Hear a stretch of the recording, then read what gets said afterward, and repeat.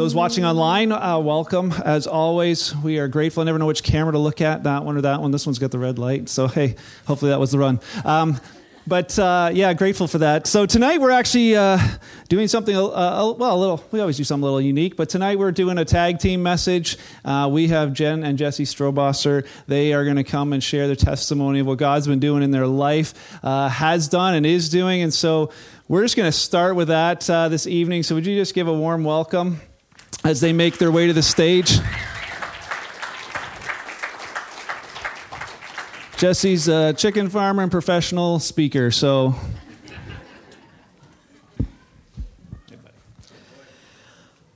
All right. My name is Jesse Strobosser. My wife, Jen, and 3 kids live in the Jarvis area. I want to share my story with you.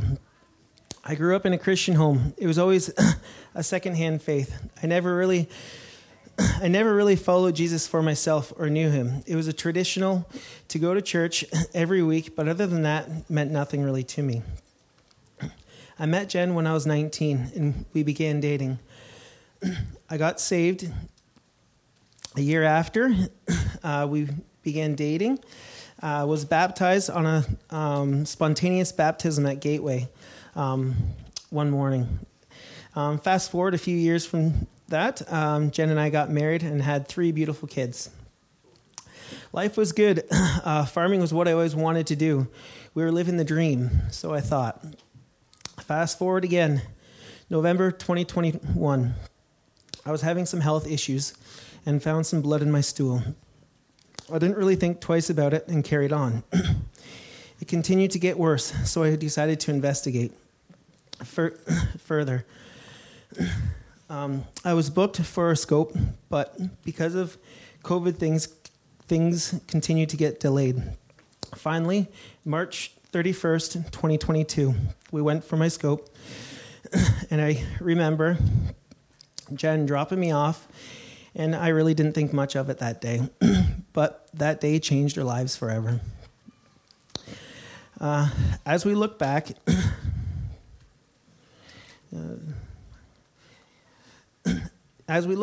it was for the better. The scope revealed that I had a tumor in my lower colon about the size of a golf ball. I remember the doctors coming and showing us pictures and saying, it looks like cancer. We were devastated, 33 years old, 3 kids, a full life ahead. And that day, we didn't find out the extent of it, but just knew it was cancer. The following week, I had a CT, and scans showed the cancer has spread to my liver, lymphs, and lungs. I remember sitting in the doctor's office, feeling the blow of the news. What in the world, God? Why is this happening to me? At this point in my life, I had a choice to make. I could choose to question God and be angry at him, or say, Lord, let your will be done.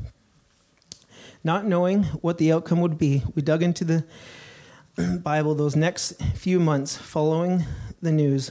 One morning, I sat at the kitchen table. The Lord spoke to me so clearly and said, I am here.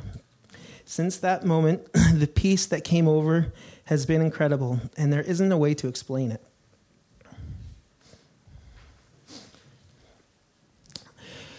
Reading Psalms was a go-to for us as we felt David's up and downs experience like never before. We decided not to do chemo immediately and took the spring and summer to do a natural approach.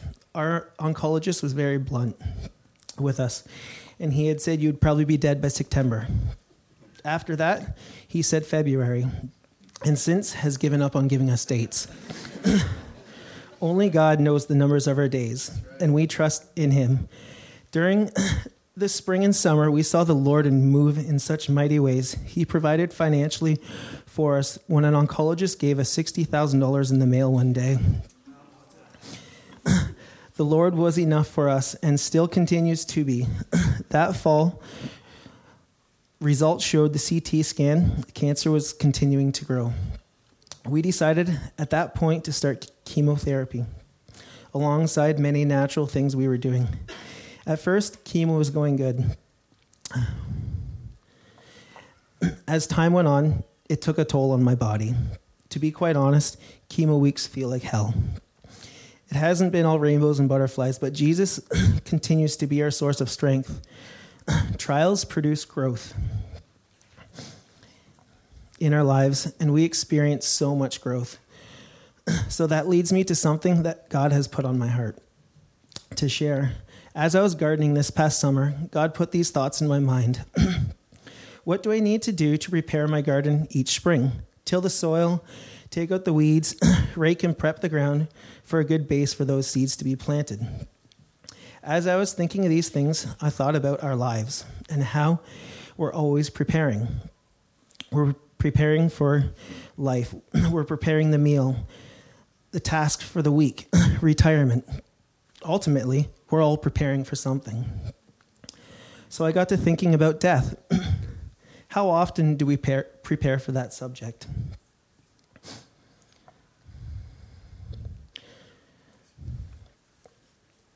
It's one thing for sure in our lives that we're all going to die. Lack of preparation will lead to failure. So why do people get caught up on preparing for the things in this life?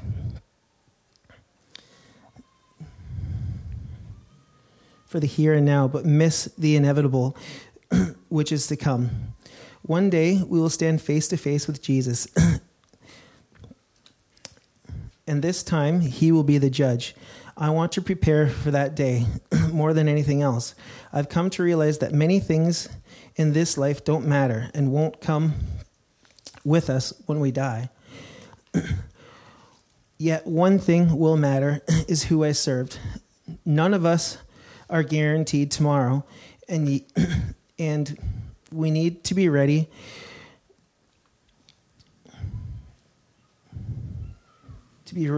about preparing to die.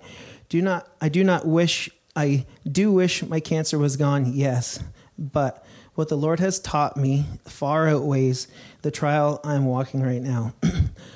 I don't want to slip back into the old life of not preparing for eternal life. What about you? Will you start living for Christ? Will you fully surrender to his will in your life and point people towards Jesus? He's enough for any situation you're going through. It's not too late. You get to decide. For me, no matter what the outcome is, I win. So I'm thankful for the hope that I have in Jesus Christ.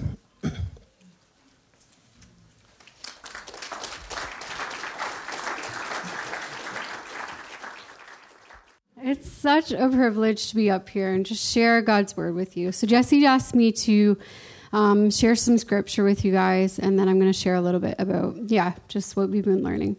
So I'm going to be reading from Matthew 6:25 through 34. That is why I tell you not to worry about everyday life, whether you have enough food or drink or enough clothes to wear. Isn't life more than the food and your body more than clothing? Look at the birds. They don't plant or harvest or store in barns. Your heavenly Father feeds them. And aren't you far more valuable to him than they are? Can all your worries add a single moment to your life? And why worry about your clothes? Look at the lilies of the valley and how they grow. They don't work or make their clothes, yet Solomon in all his glory was not dressed as beautifully as they are. And if God cares so wonderfully for wildflowers that are here today and gone tomorrow, he will certainly care for you. Why do you have so little faith? So don't worry about these things, saying, what will I eat? What will I drink? And what will I wear? These things dominate the thoughts of unbelievers, but your heavenly Father already knows your needs. Seek the kingdom of God above all else and live righteously, and he will give you everything you need. So don't worry about tomorrow, for tomorrow will bring its own worries. Today's trouble is enough for today. So Jesse did chemo this past week on Tuesday, and he fell asleep. He was like crashed, and all of a sudden he woke up, and he had this quote, and he said it to me, so I wrote it down when he said it, and I was just, it went through my mind this week a lot. So he said, when you start to live on borrowed time, you really start to live. But reality is we're all living on borrowed time. I'm going to say that again because it's kind of a mouthful. So as when you start to live on borrowed time, you really start to live. But reality is we're all living on borrowed time. As I thought more about this quote, I realized how evident this has become in our lives. When you're faced with hard trials, perspective changes quickly. You learn to take each day as a gift and not to worry as what it talked about in Matthew 6. It's everyday battle to renew our minds to Christ. There are days when the what ifs creep in, and I've been learning to say, Lord Jesus, I trust you. And that has incredible power to crush those fears. Living one day at a time has taught us that he is enough and always will be enough. I heard this quote recently, and I think of it often too. Glance at the circumstances and gaze continually at Jesus. And those can make such a difference in our lives. So in closing, I was reading a book this past week and I finished it. And it was by Watchman Nee. And he was a missionary in China in the 1920s. And this is the quote that I wanted to share with you. God knows what he is doing, and there's nothing accidental in the life of a believer. Nothing but good can come to those who are wholly his. To what are we committed? Not to Christian work, but to the will of God, to be and to do whatever he pleases. The path of every Christian has already been marked out by God. If at the close of our lives we can say with Paul, I have finished my course, then we are blessed indeed.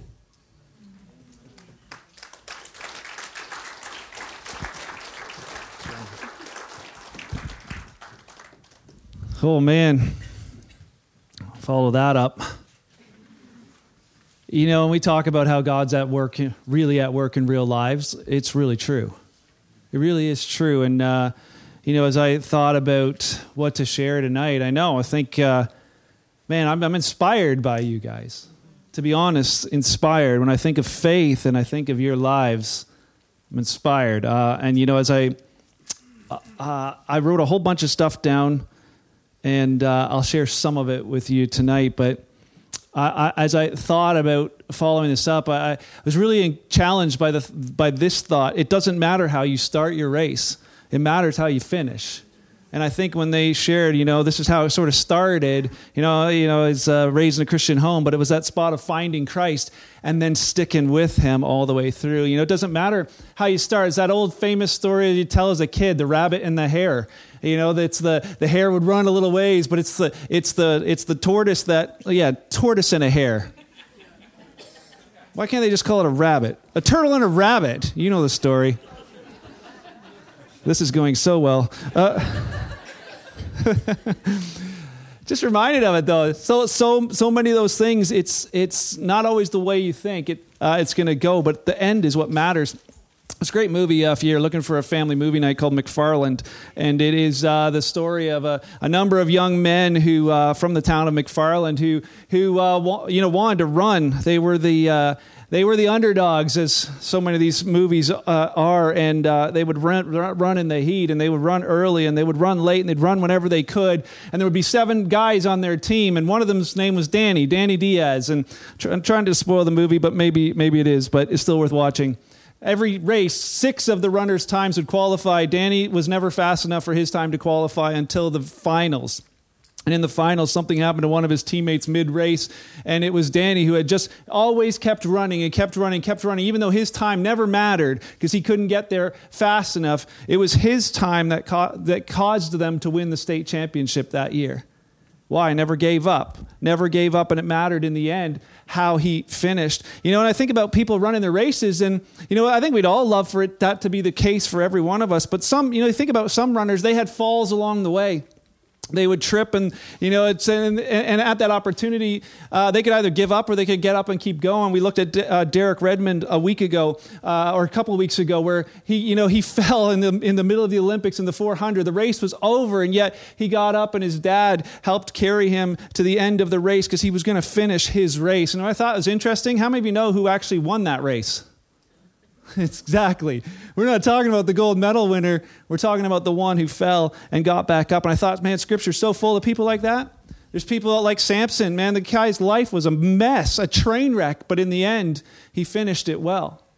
I think sometimes we have people that are going through life and they're like, man, I've hit some of these hard bumps. And I'm like, oh, I made some mistakes along the way. And like, God, I don't even know. He's like telling you, get up. Finish well. You think of David. David made so many mistakes, and yet he, in the end, was a man after God's own heart. And both of them make it into Hebrews chapter 11. Think of the New Testament. Paul was traveling with this guy named John Mark. They went on a missions trip, and halfway through the trip, Mark took off. And Paul's like, that's it. We're never taking that guy with us again. But at the very end of Paul's life, he writes to Timothy and says, Timothy, find John Mark and bring him, because I know that guy's going to be useful to me in our ministry. It's how he finished.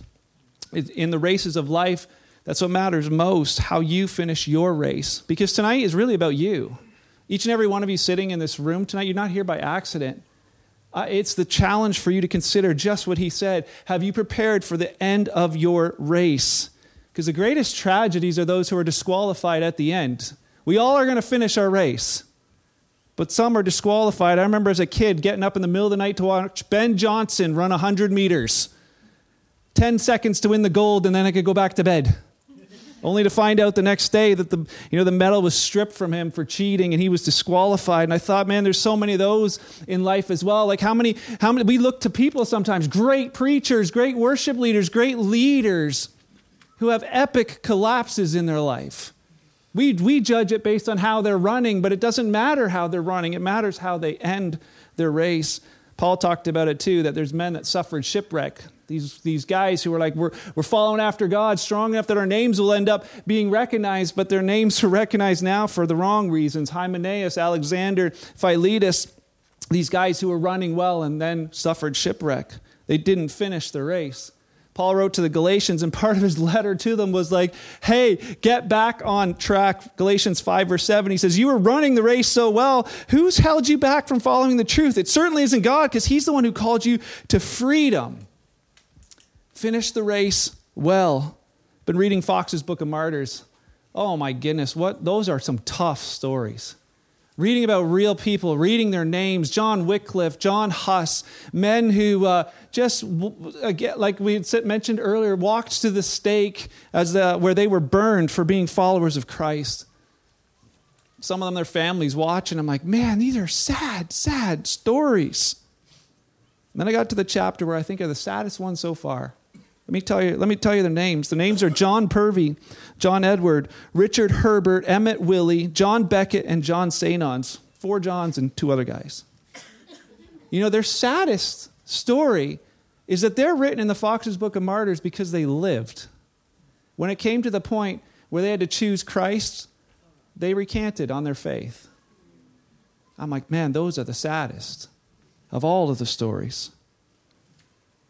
You know, I've been reading through Hebrews, reading it nice and slow and reading through with eyes just open to things I've just really not seen in this way before. And I just couldn't get away from this thought of endurance tonight. And I want to sort of share that with you. That, as I was telling my kids before I left, sometimes I feel like when I'm here, it's just like overflow. It's like a cup just so full of what the Lord's doing in my life. It just gently overflows. And tonight is like volcano mode. I thought the words of Jesus, I have so much to share, but you cannot bear it. And so we won't share it all tonight. But let me just say this. His words, a never-ending well of living water. And when you get in and discover it for yourself, it just is meant to fill you full from the bottom to the top and affect every part of your life. And it's truly what we're seeing through Jesse as well. And you know what? I'm going to have to just compact this. Go home and just look it up. But Hebrews chapter 10, let me say this in Hebrews chapter 10, verse 21. Let's put these things on the screen for the sake of time.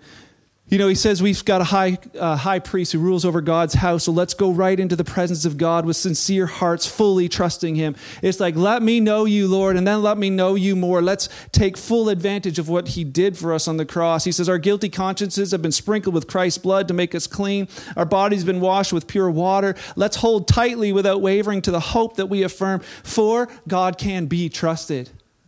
Man, that's what faith is. It's like I have a full trust in God, the one who can be trusted to keep his promise.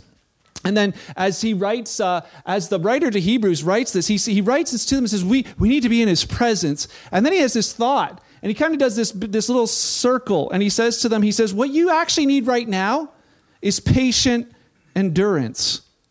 Because this is going to be a long race, and you need to finish strong. He's like, some of you are getting sidetracked by sin, is what he writes about in Hebrews 10. You're getting sidetracked by sin. He's like, don't do that, because there will be judgment from God for those who, following him, turn towards that instead. And he says, and you're going to go through suffering, but don't let suffering take your eyes off the prize. And then he says it here in verse 35, don't throw away this confident trust in the God who can be trusted. Don't throw that away.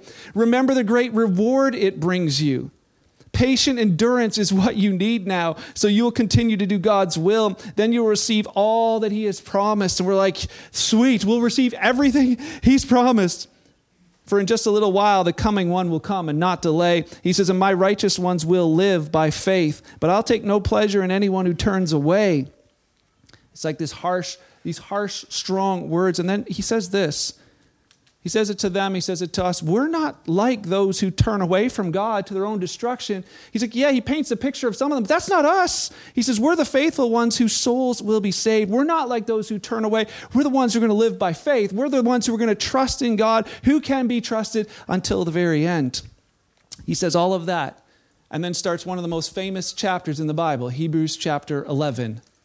Many of us start reading at Hebrews chapter 11, verse 1. We start there and we read these words. Faith is the confidence that what we hope for will actually happen. It gives us assurance about things that we cannot see. And my question that I want to ask you is, what do you think that what we hope for is in this verse? What do you think he means when he says faith is the confidence that what we hope for will actually happen? It gives us assurance about the things that we cannot see. You know, so many would think that that's like, well, whatever I can believe for. You know, whatever I can hope for, whatever I can have faith for, whatever I can find in here and have faith for, that's what God's going to do in my life. Whatever, fill in the blank, whatever you believe you can have. But that's not the context of these verses. Not at all. You know, the reason that writer of Hebrews is writing about this, about faith and these amazing men of faith, is this, so that those then and us now can learn from the examples of those who went before us, who had their eyes on the prize. They weren't actually trying to use their faith to get God to do stuff in their lives so that their lives here would be better. Can I say that one more time? They weren't using their faith to try and get God to do something in their life so their lives here would be better. For many, we've heard that so many times that it's all about here. And if you live by faith, your life's going to be better. This is not about that at all. He says there's something so much more important than here. And every single one of the people on this list was looking to there. You're like, well, how do you know that? Because if we read it, we find this in Hebrews chapter 11, verse 9. Abel, Enoch, Noah, Abraham, Sarah. It says this, and even when Abram reached the land that God promised him, he got what God promised him here. It says he lived there by faith, which simply means trusting God. For he was like a foreigner living in tents. So did Isaac and Jacob, who inherited the same promise. They were given the land, and yet they lived in tents. And the writer to Hebrews says, here's why. It's not that they didn't have a house. He says this, Abraham was confidently looking forward to a city with eternal foundations, a city designed and built by God. His eyes weren't on here. His eyes knew that this promise, whatever he received here, was not the end goal, but there was something further down the road. And then Hebrews 11:13 says this about all of them. All these people died, still believing what God had promised them. They still had faith in him. They died. They did not receive what was promised. Say what? These are the heroes of faith. They should have got everything. No, not according to this. He says they did not receive what was promised. What was the promise? It's that there would be this heavenly kingdom for them. It was that it was not about here, but there's a promise waiting for them there. They saw it from a distance. They welcomed it. They agreed that they were foreigners and nomads here on the earth. In verse 16, but they were looking for a better place, a heavenly homeland. And that is why God's not ashamed to be called their God, for he has prepared a city for them. And then he goes on to describe people who simply just trusted that what God had promised for them would happen and life circumstances wouldn't change it one bit. Example after example after example of people who just lived trusting God for what was to come. That their eyes would never be taken off that prize. Hebrews 11:35 says this, some of them got certain things on the planet, others not. We saw this a couple of weeks ago. Others were tortured, refusing to turn from God in order to be set free. They placed their hope in what? A better life after the resurrection. And we keep seeing these people who live by faith, people with great faith. They lived for something beyond this life. Man, I pray we don't miss that, because that is the call to those today, to those to have great faith, is that I'm confident of what he has promised, that I will see what he has promised for us, for each and every one of us, for me on the other side. Hebrews 11:39, he says this, all these people earned a good reputation or good testimony because of their faith, because of their trust in God. Yet none of them received all that God had promised, for God had something better in mind for us so that they would not reach perfection without us. Hebrews 12, verse 1, he goes on, because it's all about context. He wasn't like, oh, here's one chapter, second. He's like, here's the thought. And then he starts with this word, therefore. You know what therefore is? It's helping you understand what all of that was there for.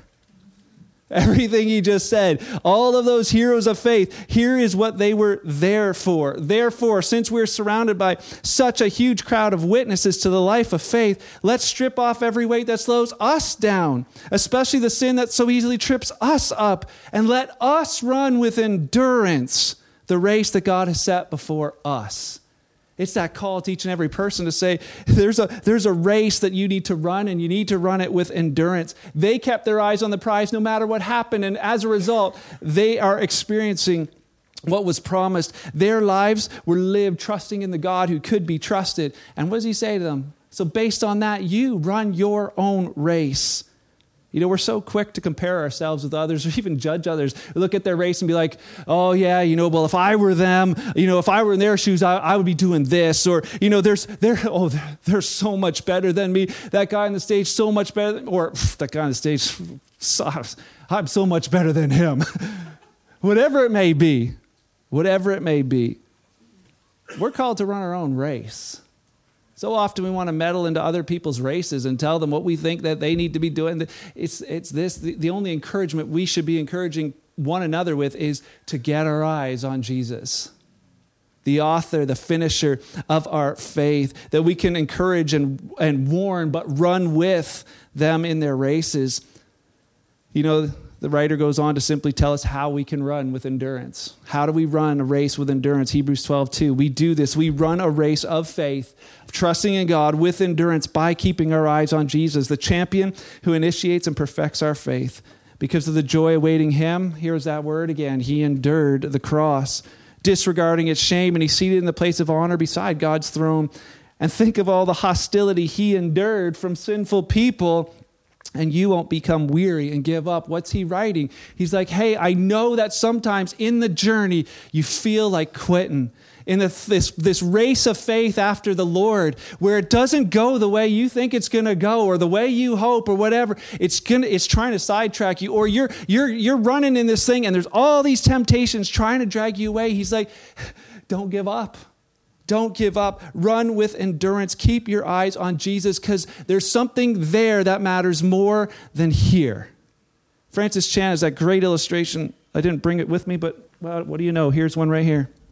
He talks about the rope, and he says that this is our life right here. He says here, is where you start, and here's, retirement. He says we spend all of our time in our life just figuring out, planning, prepping for this. Like Jesse just said, we prepare and we prepare and we prepare for here. And then what comes right after that? Well, this, eternity, the never-ending chord, what's going to be our life for the rest of our true life. Man, how many of us would be challenged by those same words? What are we preparing for? What are we preparing for? This week, leave with this thought, did a funeral for a wonderful lady. And as I read the little pamphlet they handed out, it just started off with these words, she loved Jesus. I was like, I don't need anything else to preach on. Just that. She loved Jesus. As we were talking about all of these things and living our lives for him, I was reminded of this quote by D.L. Moody. D.L. Moody said this, someday you'll read in the papers that Moody is dead. Don't believe a word of it. He says, at that moment, I'll be more alive than I am right now. He says, I was born in the flesh in 1837, but I was born of the Spirit in 1855. And that which is born of flesh may die, but that which is born of the Spirit will live forever. Man, does your heart burn with that? Is that you? You're like, Yeah, I may have forgotten, but I'm reminded that is me. Yeah, Lord, tonight I see it again, that my goal is once again where it should be, looking towards Christ and Christ alone. Your faith will be tested. Your faith will be tested. It's not tested in the way of like, well, do I have enough faith to get something? That's not the test. The test is, will you remain faithful to him regardless of what comes your way? It matters. It matters. There's a battle for every soul. And even in this moment tonight, I believe that's exactly what's happening. Because I think every one of us, I'm just grateful for his courage to share tonight that every one of us comes face to face with our mortality tonight. Are you truly pursuing Jesus Christ with all that you are? Are you on a race? Are you running a race looking towards Christ, that there's even a Christ at the end of your journey? Because there's no Christianity light. There's no sitting in church and thinking, oh, I'm okay. Man, he's calling us to something genuine. And that is that we might know him and know him more. And tonight, as I challenge you with those thoughts, are you ready to meet him? Because you will. 100% of all the people in this room, we will meet him face to face. Some of you are like, oh, this is really awkward. Do you have to be that intense? I just thought of this, man. Like, if you were in a burning house and someone ran in and woke you up and shook you awake, what would your response be? Do you have to shake me so hard? Just let me go back to sleep. Or would you be like, oh, yeah, thanks for waking me up, because I would have slept right through to my death. That's truly what's on the line tonight. Why? Because it's these simple truths. Every single one of us was born on this planet in sin. Every one of us was born broken. We didn't choose it. We were born that way. And then when we had the chance to choose whether we were going to be good or not, we chose not to be. Every one of us has chosen it. And we're going to stand before God someday, and he's going to ask us, hey, are you good enough to get into heaven? And every one of us, without fail, will have to say, no, I'm not. God, according to your rules, I am not. And there'll be one last question. He'll say, well, what did you do with Jesus? Because I sent him to this planet to wash away and forgive all of your sin. I sent him to this planet to make room for you. But just like that Christmas carol, it says, let every heart prepare him room. Did you open your heart to him? Did you give your heart? Did you give your life to him? Did you live like you were on borrowed time for him? And each and every one of us will stand there alone. We won't be able to blame a church. We won't be able to blame our spouse. We won't be able to blame bad things that happen in our life. We'll just be standing there with that one thing. My challenge to you tonight is that tonight is the night to decide how you're going to answer that question. To say, yes, Lord, I'm a sinner. I need a Savior. I'm aware of it tonight, and I choose you. God, would you save me? Would you forgive me? Would you fill me with your Spirit? I'm going to follow you. Tonight, I pray that his story, and I pray that his word doesn't fall on deaf ears or fallow hearts, because he's still in the business of changing lives tonight, and it just very well may be yours. If you're here tonight, you haven't given your life to Christ, I encourage you not to delay, that even as soon as this is done, come running up here and talk to us tonight. We'd love to pray with you, explain and introduce you to who Jesus is and what his plan is for your life. And maybe you're like, I've sat in this church for 7 years. Everybody thinks I'm saved. Don't worry about what they think. Worry about what he thinks. Worry about what he thinks. Once you hit the finish line, there's no more deciding how you'll live. That choice is made tonight. Father, I just pray for us tonight. Jesus, I'm so grateful that what you did on the cross for us gave us even a chance.